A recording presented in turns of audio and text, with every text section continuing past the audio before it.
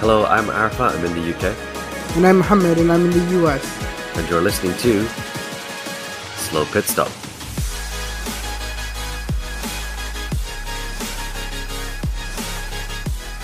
Hello and welcome to our Australian Grand Prix preview. As always, I'm joined by my co-host Mohammed. Hi Mohammed. Hi guys. But even more special than that, we are joined by a very special guest, F1Blag from Twitter Infamy. How are you? Hello, I'm great. Good to be here. Thank you so much for joining us. So you're a writer for the 44 and a long-time fan of Formula One. When did you get into Formula One? Gosh, you're going to age me here. I was actually just replying to a tweet where someone had said, this opinion that I'd had shows I'd only just gotten into the sport when Hamilton was winning. Sadly, I've been watching, I think, since about 1994. I think my first memory is that report of, with Murray Walker saying that Ayrton Senna had passed away. Yeah. Incredible. So, you're part of the 44, you're a Lewis Hamilton fan. As someone who was watching Formula One before you even came in, what made you drawn to him, if you like, or a fan of his? Yeah, it's a good question. I mean, it's probably going to sound really biased, but I just like good drivers. I like drivers that are quick and that are clean. And I think throughout his career, even in an off-season or something where he's had a bad year, he's been unfailingly quick in any machinery. Mm-hmm. So that's how it started. And obviously now we get to know Lewis, the person, and, an aspirational human being. So good stuff. Amazing. So you said there that you like good drivers. Apart from Lewis, right now on the grid, who else are you keeping your eye on? Oh, this could be controversial. I actually really like Sergio Perez. Maybe he went down a couple of points at the end of last season, but honestly, he was clean in Abu Dhabi against Lewis, and I really loved it when he won the race in the Racing Point. So I think he's probably my number 2 on the grid at the moment. Cool. So what we're going to do is start with a little game where I've found a tweet from the last week. I'm going to read it out, but I'm going to blank out a couple of the words, and then both of you are going to have to guess what the words were. And I'm going to have a quick chat about the tweet. So, porpoising is an issue on most 2022 F1 cars. Red Bull have found their solution in a blank, blank, blank, blank suspension innovation. What are those 4 blank words? This is always hard for me because I can't think of a phrase that has 4 words in it. Yeah, Mohammed's brain is stuck in Wordle mode, so he's always just thinking of 5 letters. I got this. Give me a sec. No, I'll give it a go. It has to be 4 words, right? Well, you can stretch it out, but I've deleted 4 words from there, yes. Yeah. Okay, so I think it's porpoising is an issue on most 2022 F1 cars. Red Bull have found their solution in a Massey trapped in the suspension innovation. Very good. Mohammed, do you want to have a guess? Yeah, Red Bull have found their solution in a pie in the face suspension innovation. Not far off the general theme. So this is actually a tweet from Craig Scarborough where he said, Red Bull have found their solution in a very clever and legal suspension innovation. So in of itself, not a very exciting tweet, but he put it out on the 1st of April, and he was talking about how Red Bull had filled their suspension with some sort of non-Newtonian fluid that was a lot like custard, and they were at risk of having pie in their face and blah, blah, blah. And I was at work when I saw this. I totally forgot it was April Fool's. Despite me celebrating all morning, I was reading it very, very quickly in between things, and I didn't read the last tweet where he said, this is a joke, #April Fools. And I was like, and I have no engineering knowledge. Everybody that listens to this knows I have no idea how a car works. So I happily believed the whole thing. I was telling other people about it. So I just wanted to bring it up today so that people knew that I knew I was wrong, so that everybody doesn't need to point it out to me.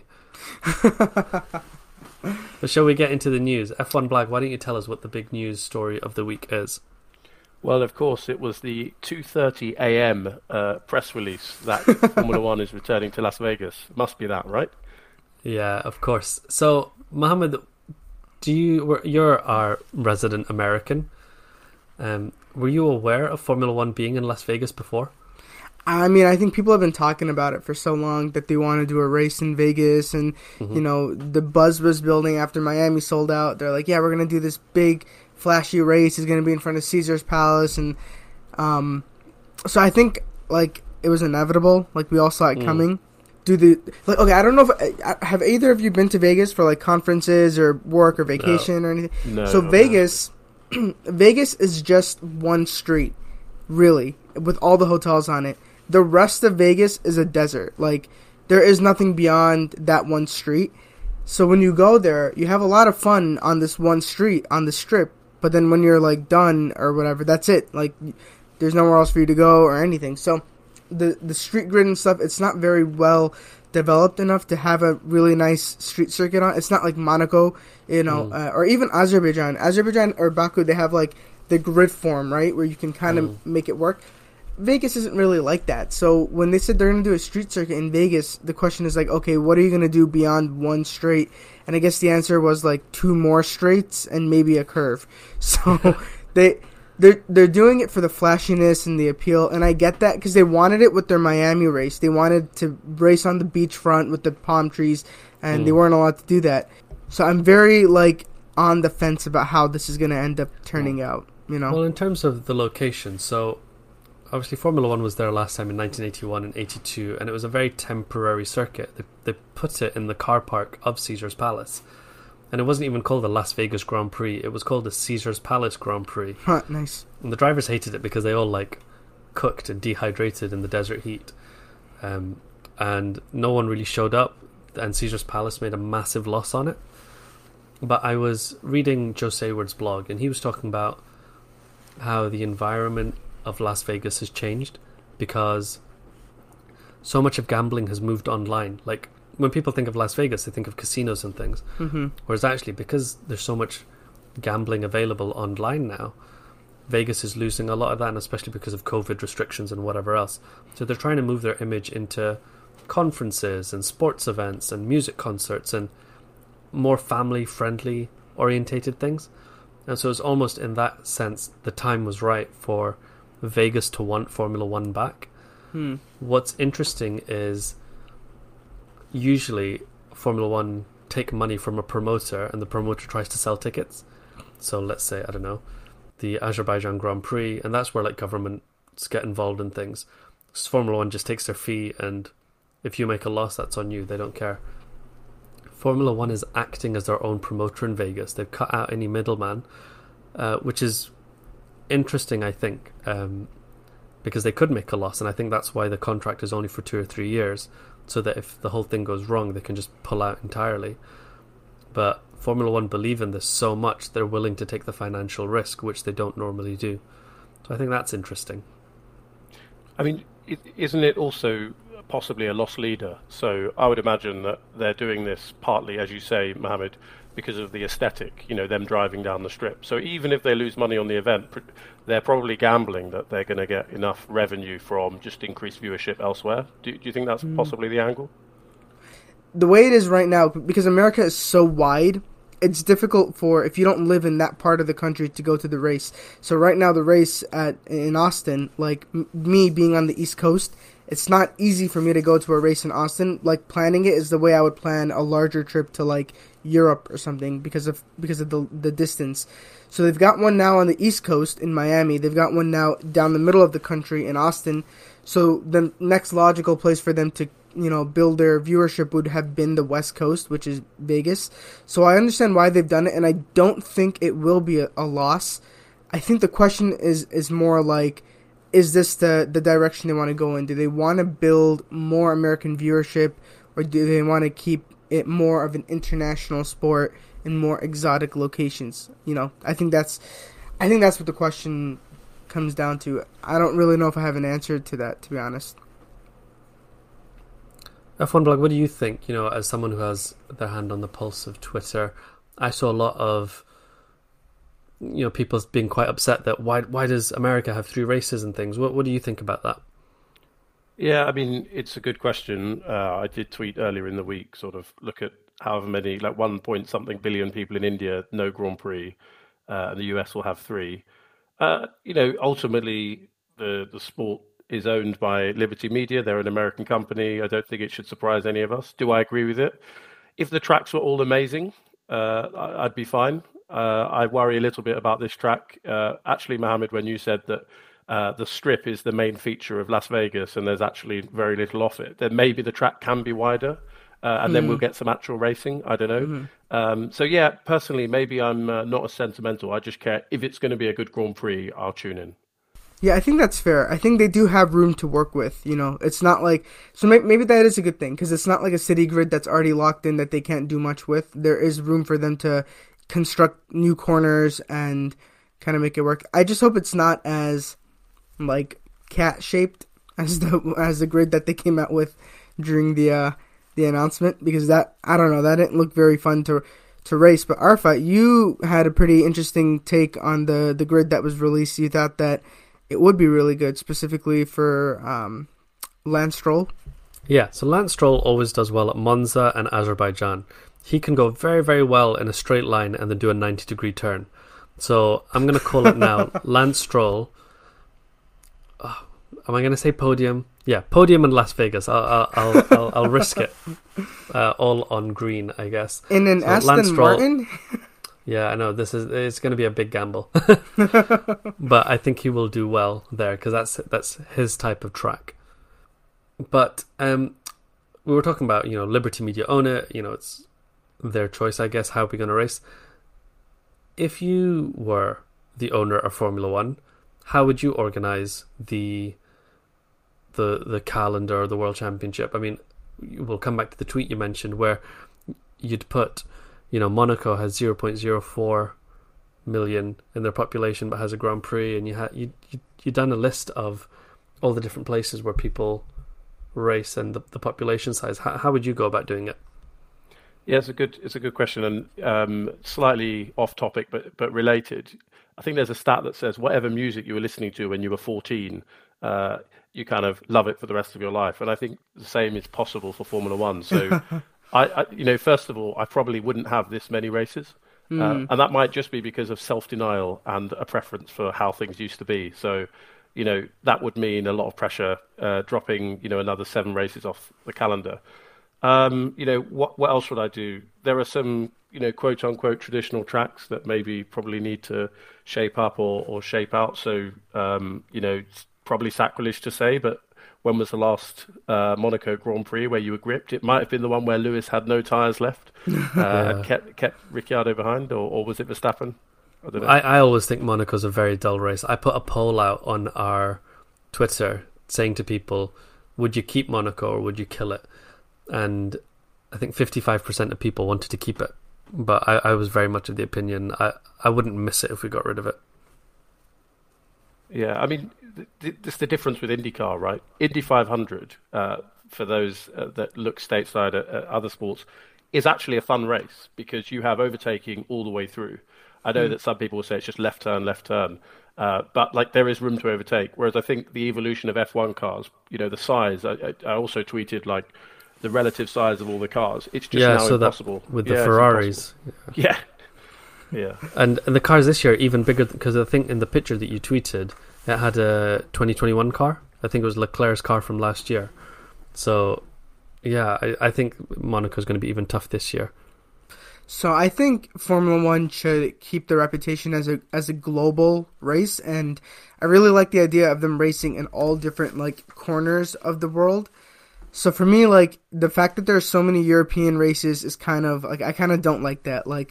Why do we need a race in Austria, but then one right next door in Zandvoort and right next door in Belgium and whatever? I feel like we cut down on some of the European races. I don't think we need 3 American races, but I think 2 American races is okay, like an East Coast, West Coast, or maybe an Austin, Miami. I think that's actually fine because, again, America is so big. But I think we keep it more global. It would be cool to have one in Africa, maybe reopen the one in India, maybe keep the one in China, and then Japan, Malaysia. So keep it like a really cool globe trotting thing. But I would not. The schedule of it is really insane right now, where you're literally zipping all over the world. Yeah, and maybe I think they need to stop going left and right. They need to start in Australia and gradually move across. Yeah, exactly. And finish in Las Vegas. Yeah, or even Brazil. Brazil's on this side of the hemisphere. They could finish in Brazil. Yeah. I'd take that. I like the idea of Middle Eastern races too, because like I said, every region should have a race. But do we need Bahrain, Qatar, Abu Dhabi, Saudi Arabia. Yeah, I would do, like you said, going all over the place. South Africa is the one that is most likely to appear in the next couple of years. But even some stuff in North Africa, people talk about Morocco or Egypt or something like that would be quite interesting, I think. That year that you were talking about with the Caesars Grand Prix, Caesars Palace Grand Prix, there was a Marrakesh street circuit, which would be really interesting if they brought that back. Morocco, I think, is a really good country to race in, because you're not worried about instability, because it's like probably the most stable northern African country, and it's very They had Formula E there, didn't they? Or did they still go there? I have no idea. I'm not as up to date on Formula E. So yeah, they raced Formula E there. Yeah, I was gonna say it's pretty amenable to, I don't want to say Western tourism, but I guess the idea of all these people coming in for a weekend, you need to be able to host that, right? So they're pretty good for that. I don't know. I think that'd be a really interesting race in Morocco. Yeah, I think so. I mean, I'm going to play devil's advocate here just to keep it interesting, so we don't all violently agree. Right? So if we own the sport, what are we trying to do? If we're trying to sort of make a profit, then I think that's probably what motivates Liberty to do sort of 23 plus races a season in high income countries, etc. And the Orange Army is why you're going to go to Austria and then go to Belgium and then go to Zandvoort. Right now, Max Verstappen sells tickets, which is why you're going to have those races so close to each other. And not to get too conspiratorial, but I was looking back at last season as I was compiling my list of countries with sort of 5 people in them that have races. And am I right in thinking that, 2020, we had to have a couple of double races, but didn't we have 2 races in Austria last year? What was that about? Yeah. I think some of that was the COVID thing. We couldn't figure out where to put the second race, so we're we'll just do it in the Red Bull Ring a second time. Yeah. I quite liked the Bahrain Outer Ring. I thought that was a good double one. It's high speed, flying to the wall.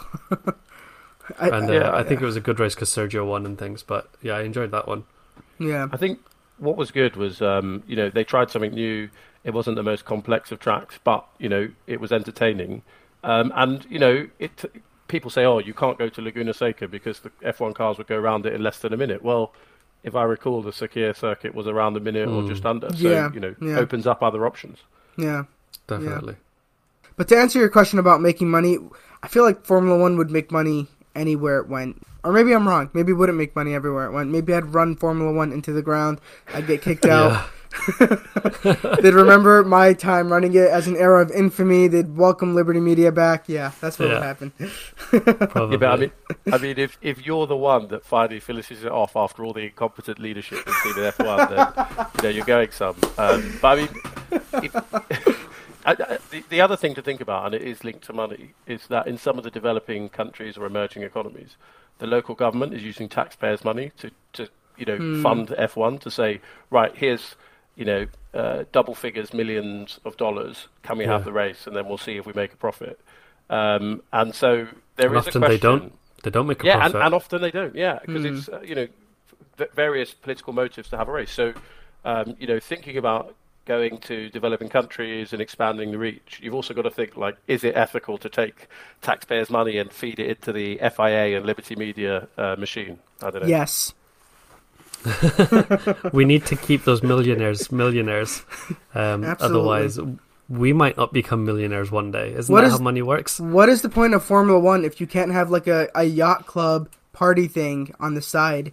Because look, they had it in Monaco. It was so fun. Everyone loved it. They're doing one now in Miami. They have one in Jeddah.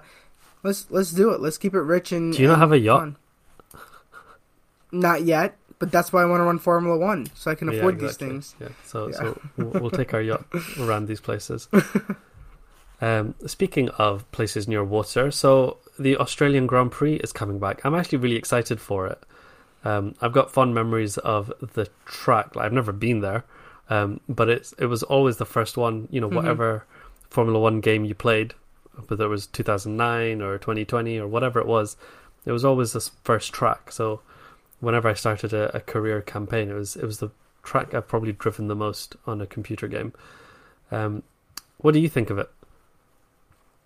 Yeah, well, I know they're making a few tweaks to the circuit, but yeah, I like it. I'm a bit of a sadist, so one of the things about Las Vegas I don't mind is getting up in the morning. I think there's some romanticism about waking up early Yeah. to watch a race. I think they've moved it later, so you don't have to wake up as early UK time. But yeah, it's okay. There's a question about, is it a boring one stop? Can you overtake? Maybe the changes they'll make will help that. I don't know. What do you think? Well, just real quick before we talk about the changes, I just want to say something. As an American, I have to wake up so early for Formula One races regularly. They're always so early in the morning on a Sunday. Who wants to wake up at 7:30 a.m. on a Sunday? So I'm very happy that Europeans get like a little taste of their own medicine for a bit. They get to wake up early. Yeah, wake up early. Watch these races at 2 a.m. or whatever it is for you, okay? Because I'm going to be waking up at a normal time. Actually, I'll probably just stay up from Saturday. Yeah, what time is the Australian Grand Prix for you? I think it's 1 a.m. So I don't even have to sleep. I could just stay up. I don't know, what time is it for you guys? Like 5 a.m. or something? That's 6. I think it's 6. Yeah, it's usually 6 or 7 in the morning. Yeah, do some waking up early, okay? So we Americans do the rest of it for you, so yeah. You're still young and go to bed late. I don't know about F1Blag, but I have a small person in my house that makes me wake up very early every day. So it's not a problem. Me and her will be up watching the race, no problem. Yeah, I must say that I'm an early riser. And now with kids also, I've kind of found it harder to wake up when other people are trying to wake me up, which is ironic and unhelpful. But Mohammed, not to flex European privilege too much, but I think that the Las Vegas Grand Prix has been scheduled at a time when you'll still have to wake up at 2:30 a.m. and it will be at 6 or 7 for us, by which point I'm usually awake anyway. So, yeah, sorry. Joke's on you. I'm flying to Vegas for that race, so I don't have to wake up. You're going to party. Yeah. Hey, you should try and get tickets. We can send you with a little GoPro and you can tell us all about it. Yeah, that'll be fun. Bankrupt yourself. Because I'm convinced, because you saw these tickets in Miami being like £4 million for one ticket. If Formula One is acting as its own promoter in Vegas, they will not make a loss. Like, the cheapest ticket is probably going to be like $5,000. Yeah, no, I wouldn't be surprised. Miami tickets were literally like hundreds of dollars for the cheapest seat. Like, it was the cheapest ticket, which is what I got, was 4 times the price of the cheapest non-general admission ticket at Silverstone, to give you like perspective. So, yeah. F1Blag, have you attended any races? I have, although probably not as many as, you see on Twitter, everyone's got merch and is going to all the races. So the last race I went to was the Belgian Grand Prix, It was a while ago. Mm-hmm. Actually, no, I tell a lie. The last race I went to was a Brazilian Grand Prix. I was living there for a couple of years. Oh, wow. It was miserable with rain, but it was the race where everyone said Verstappen is a genius because he nearly spun off, but then Hamilton still won. It was that one. But yeah, so the ticket price there, the Brazilian currency was not cheap, so I'd say it was £300 or £400, and that was to sit in the rain down the end of the Reta Oposta, I think it's called. So yeah, wow. Not a cheap sport to go and watch. No. So I've been to Silverstone, and again, hundreds of pounds. It was a birthday present that someone gave to me. But I actually went to the Spanish Grand Prix, and I think I paid £90 or something for general admission, so I could just walk in. I didn't have a seat or anything, and I was walking around. If you watch on the TV, turn 1, you can see a little person in a black t-shirt wandering around. That's me. And it was 2016. Of all the times to go to Spain, I was there in 2016. But I actually enjoyed that. I know it's a boring race generally to watch on TV, but just the freedom of being able to walk, because it's not a busy race, not very many. The crowd wasn't like Silverstone, so you had so much freedom just to walk around. It was so cheap. But Vegas will not be like that. So when you went to that race, it was like a very exciting first 30 seconds, and then where you just sat down for the rest of it. Yeah, sad. Anytime I attend a race, Lewis Hamilton does badly. What happened that year in Silverstone that you went? Did he not came perform? second, so he didn't do bad. So I was in Silverstone the year where Mark Webber won, and he said, not bad for a number 2 driver. Wow. Of all the years to go to Silverstone, you went the year Mark Webber won. And I went to Singapore, and Lewis ended up having, when was that? I think it was 2015. Lewis had some sort of failure and you could just see him gradually, you know, the leading pack would go past, and then Lewis, and then bit by bit and bit, the gap got bigger and bigger and bigger. Then I actually left before the end of the race to avoid the rush out. I didn't even see the end. That's depressing. Let's talk about Australia. So they've made these changes to the track. So I actually don't know why they've done this. Is it for better overtaking? Is it because the track was getting too narrow? Do you guys know why? I think so. I think they've done it to improve overtaking. So they've widened lots of different parts of it, including the pit lane. And there was a turn 9-10 complex, which was a heavy right-left corner, and they've turned it into sort of a fast sweeping one. So I think all in all, the lap will be about 5 seconds faster. Longer. Oh, okay, faster. And I think just even having the wider entries and exits into other corners will allow people to take those corners a bit faster than previously. So the track is supposed to be faster. Maybe it will lend to more overtaking. Not sure. I guess we'll just have to watch it and see. Well, you know, when they did this in Abu Dhabi last year, I thought the changes were worth it. I thought, you know, there were... Because, like, I mean, this year you can see the cars can follow each other much closer. But last year, instead of, like, one solid overtaking spot in Abu Dhabi, there were, like, 2 or 3. So I thought it was better racing. The race was ruined by Nicholas Latifi. But other than that... I don't want to send hate his way, but he did crash into a wall. Isn't he 3 for 3? Like, he's had 3 crashes in the last 3 races on his own. We were talking about this last time. Where is the line of... Because on the one hand, you kind of want to be like, if I was the owner of Williams and someone kept putting my car in the wall, I'd be upset. On the other hand, Grosjean was very, very crashy, but he got a sports psychologist involved. Is Latifi going through something rough? Should we be sympathetic? And, you know, none of us can drive a car as good as he can drive a car. So can we judge, or actually, is there a point where you have to go, even people in the sport, in the know, journalists and things are sort of making rumblings that his performance isn't good enough. What do you think about Latifi? Yes, I've got to be careful with my words here because of how annoyed I was in Abu Dhabi. I think first of all to kind of condemn anyone that sent abuse his way, and I mean real abuse, not sort of Karun Chandok level sort of abuse. Yeah. So look, he's had 3 crashes, I think all of which have been on his own in a race in the last 2 races. It's probably too small a sample, right? We're probably looking at it and going, it's terrible.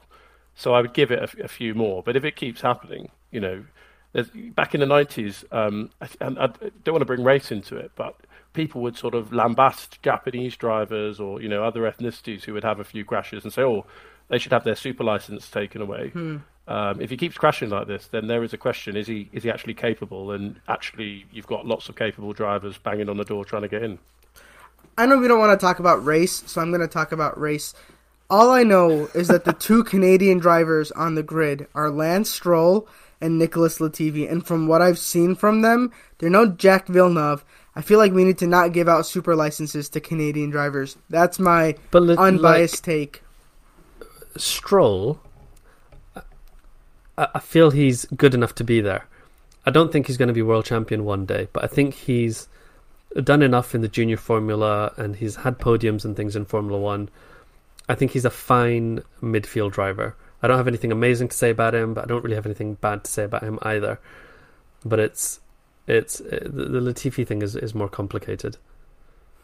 Yeah, I mean, we can't forget Latifi looked like he was matching George Russell on race pace for much of last season, and on occasion outqualified him. So that's true. You know, he's not ridiculously slow or incapable of running a race. So I guess we've got to give him a bit more of a chance. I definitely don't agree with your point about Canadians. Just to note that for all the Canadian people on Twitter. But yeah, there is a question. And yeah, if you're Jost Capito or whoever pays the bills at Williams, you'll look at that in a few races, I think. But you also mentioned Karun Chandok. You said that level. Something amazing has happened this week with regards to Karun Chandok that made me so happy. I laughed so much. You say amazing. I wouldn't call it amazing.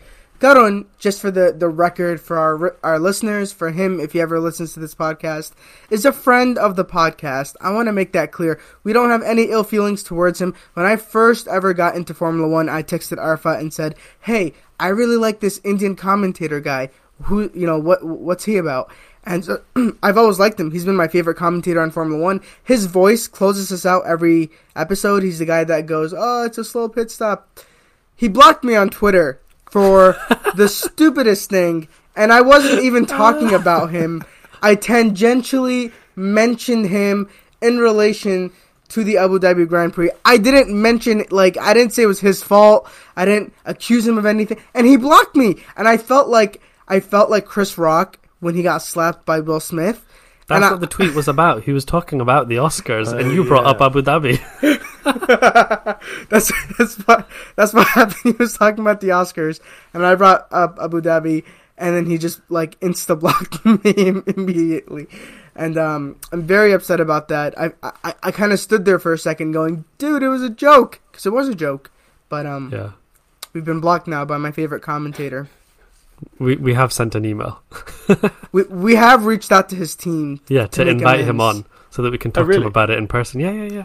I think that would be interesting. I'm trying to practice extreme empathy here, right? Because just think of it from his perspective, right? I genuinely rate him, on Sky. I think he's interesting. Yeah.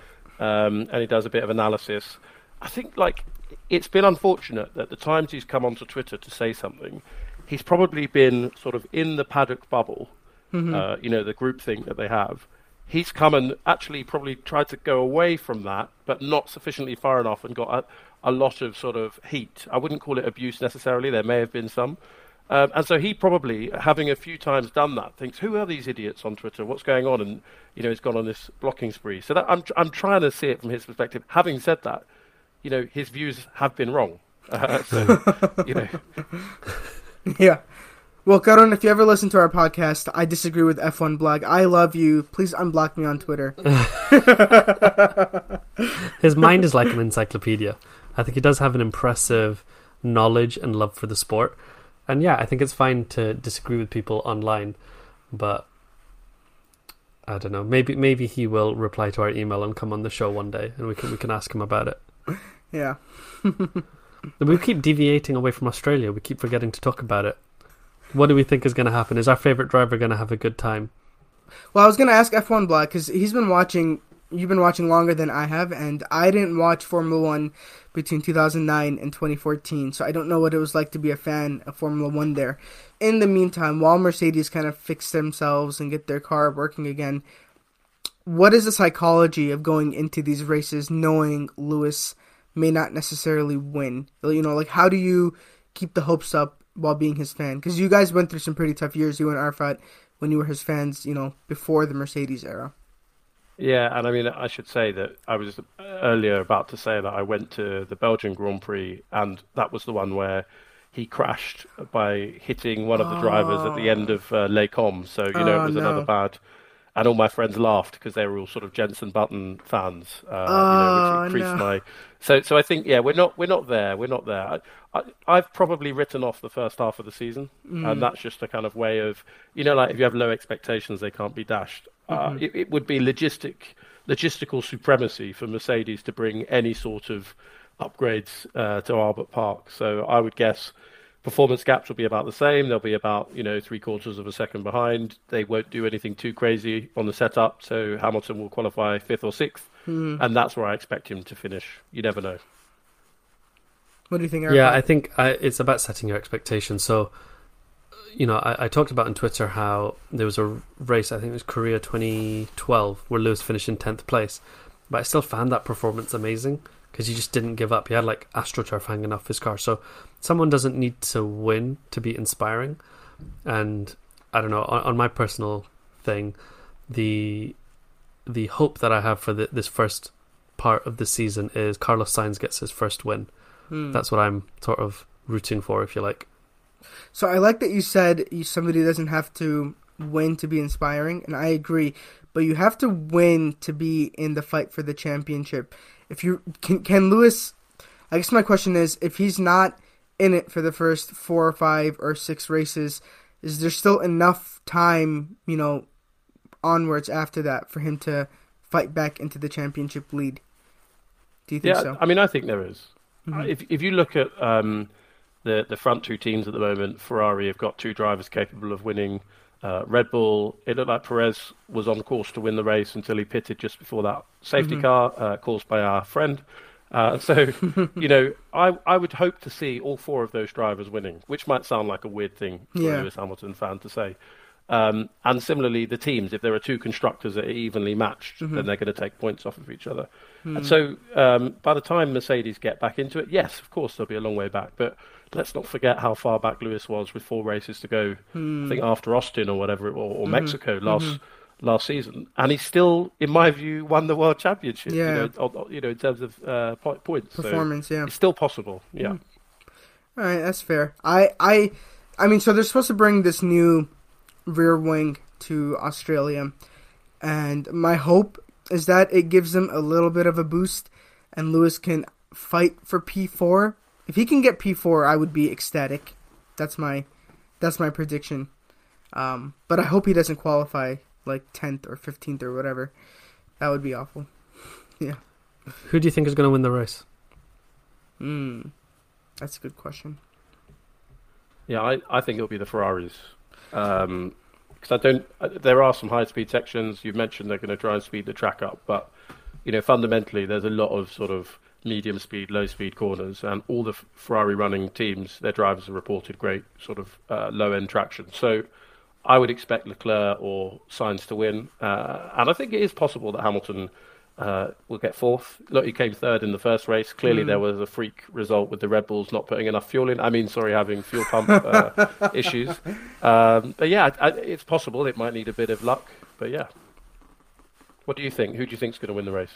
I think I really like it to be Carlos Sainz. I think that would be really nice. But if either of the Ferrari wins, I think I'd be happy with that. Or even like Checo would be a good win. Basically anyone but Max. But yeah, no. Realistically though, I think you're right. I think it's going to be one of the Ferraris. I think it's going to be very much in between them, like 50-50 between the Red Bull and the Ferrari. I am curious to know if AlphaTauri can fix their powertrain issue by the time Australia comes in, because that's going to plague the Red Bull powered teams for a while if they can't get a hold on it. Yeah. I don't know. What do you think, Arfat? I agree. I think I would like to see Sainz win the race, but my feeling is it's going to be Leclerc with Sainz in P2 and probably Verstappen in P3. I was just Googling the weather prediction for Australia. The race, yeah. What part of Australia is it in? Is it like Melbourne. Brisbane? Oh, Melbourne. I only know 2 cities. Melbourne. Oh, no, I know 3, and Sydney. So our Australian listeners are going to be very disappointed in me. But I'm an American, and they don't teach us geography, so it's not my fault. Very good. You've also not been watching F1 long enough, because you'll know that before Melbourne they were in Adelaide. So just long-term watchers, they'll know that one too. That's a 4th city I now know. Adelaide. There you go. Yeah. What's the capital of Australia? The capital of Australia? Yeah. Don't say A. I'm gonna guess Sydney. Is it Sydney? Is it not Sydney? No. Well, what is so famous about Sydney? The Opera House? It's like New York isn't the capital of the USA. But or it Toronto should be. Isn't the capital of Canada. Yeah. I don't know. What is the capital of Australia? Canberra. Ah. It's a boring, like, purpose-built place for, like, government buildings and nothing else. Have you got something against the Commonwealth? You're just trying to... It's first, all Canadian drivers should be banned from F1. And the capital... I mean, to be honest, Australians will probably admit that Canberra isn't the most interesting city. But there we are. I disavow. I would love to go to Melbourne and Sydney and Perth and all these other places. But as a tourist, there's not much for me in Canberra. You know what, F1Blag? From elementary school, we're taught that the British were the bad guys. They ruined our lives. I remember doing like little reenactments in school about the oppressive British stepping on the necks of the Americans. We've been doing that since we were 6 and 7 years old. So that's all I know, is that Arfat and you are the enemy, and we must retake our land from you guys. That's all I've been taught my whole life. Wait, what? Retake what land? New York. You've got it. Yeah. And more, you know. And more. Okay, you can have Cornwall, maybe Devon. Do you know what? If you put up a good deal, we'll give you all of Wales as well. Wow, now you're really starting to get close to the bone. I have some good friends in Wales, actually. Well, they're American now, so you can go visit them on your American holiday. Excellent. I like this. So we've got our predictions locked in for Australia. Anything else that we need to get through before we sign out and sit and pray for a week that Lewis has a good result? Nothing from my end. I don't know if you've spoken about it before, but did you see Lewis tweet about sort of mental health and the struggles that he's going through and trying to uplift others? He bounced into this season. He did that event at the Dubai Expo and seemed so energetic. Yeah. And perhaps it makes you realise that what's on the surface isn't always the full story. So I hope he's doing okay. And I actually found that message really inspiring as well. Yeah, and I think other drivers have talked about this as well. What I found surprising was recently Nico Rosberg has talked about his mental health. And he was saying, his performances and things improved a lot, and he was seeing a psychologist multiple times a week for really, really long sessions, but he was too embarrassed to ever let anybody know. He says, now that I'm out of Formula One, I can talk about it, but I feel like if I told people then, it would give them a competitive advantage over me because they might think I'm weak or something. So I thought that was quite sad. Yeah. And I hope, Lewis being able to talk about this openly, because, if the 7-time world champion can talk about this, then hopefully other drivers can talk about this as well and normalize it, if that makes sense. That, it's okay to seek support and look externally, and it's not a sign of weakness, because even if Lewis has this, he can still go on and win and dominate, so it can affect anyone. Yeah, I really appreciated that Toto Wolff said in his Harvard interview that he's a very emotional person and very sensitive person, and he needs therapy and things to process difficult moments. I think it's really important to being a good driver as well. As like you said, if you fall into the trap of Romain Grosjean, Nicholas Latifi, where they're just in this negative area of this dark cloud of emotions, you're just not going to perform well either. So, yeah, I mean, I like that both of these people, Toto and Lewis, have been open about their mental health. And the only thing I kind of wish is sometimes, before a race, we'll be really nervous, or after a bad quali, we'll all be really nervous, and then Lewis will get on the mic and he'll also be really nervous, and it's not really great for us as fans. We're like, oh no, he's also nervous, but at the same time, there's not much we can do about that. So I know what you mean about that, because, if Lewis has a bad result or something, yeah, watching races with my dad gets really oh no, the whole year's a waste. From 2014 till now, every year my dad goes, no, the season's over. Lewis isn't going to become championship this year. He's always really... But if Lewis comes on and he's P3 and he's got a smile on his face, then my dad comes down, he's like, oh, okay, yeah, everything's fine. Lewis is smiling, so I'm smiling. So, people's energy affects other people, and that's cool. Yeah. Yeah, and to build on that, you often hear people criticise Lewis on the radio because he's saying, what's happened? Why am I out in 10th behind so-and-so? And, the tone of his voice is showing that he's frustrated. What I really like over the last few years is actually he's turned that into a strength, because people can't tell whether he means it or whether it's a bluff.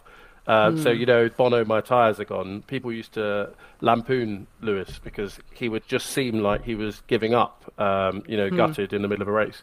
And actually, it could be a double bluff. So, look, he's one of the, highest performing sports people in our lifetimes. And the fact that he can have mental health issues shows that, it's okay, as you say, for any of us to have that. And, I hope that the pressure that he puts himself under, which he must demand of himself, to hit those performances, I hope that doesn't, affect him this season, given how slow the car is. I hope so too. Just a reminder to our listeners, we do have an ongoing promotion with the Etsy shop, Little Prince 3D. They've kindly offered to give us 10% off on any orders that we place. You can have a 3D printed track. I've just got mine come in. It's on the wall, so I can't show it to you people who are listening, but it's a really nice print of Silverstone. And they've done all the tracks. You can get the entire set for the year. You can even get the Le Mans track. The code is slow pit stop. You'll get 10% off. It's only running for a few more weeks, so we highly encourage everyone to try and take advantage of that. Thank you so much, everyone, for listening. F1Blag, it's been great having you on, and we hope to see you very soon in the future, maybe to play some donuts and drivers with us. Oh, fantastic. Yeah, it's been my pleasure, and thanks for having me. Yeah, right. Thank you, everyone. Goodbye.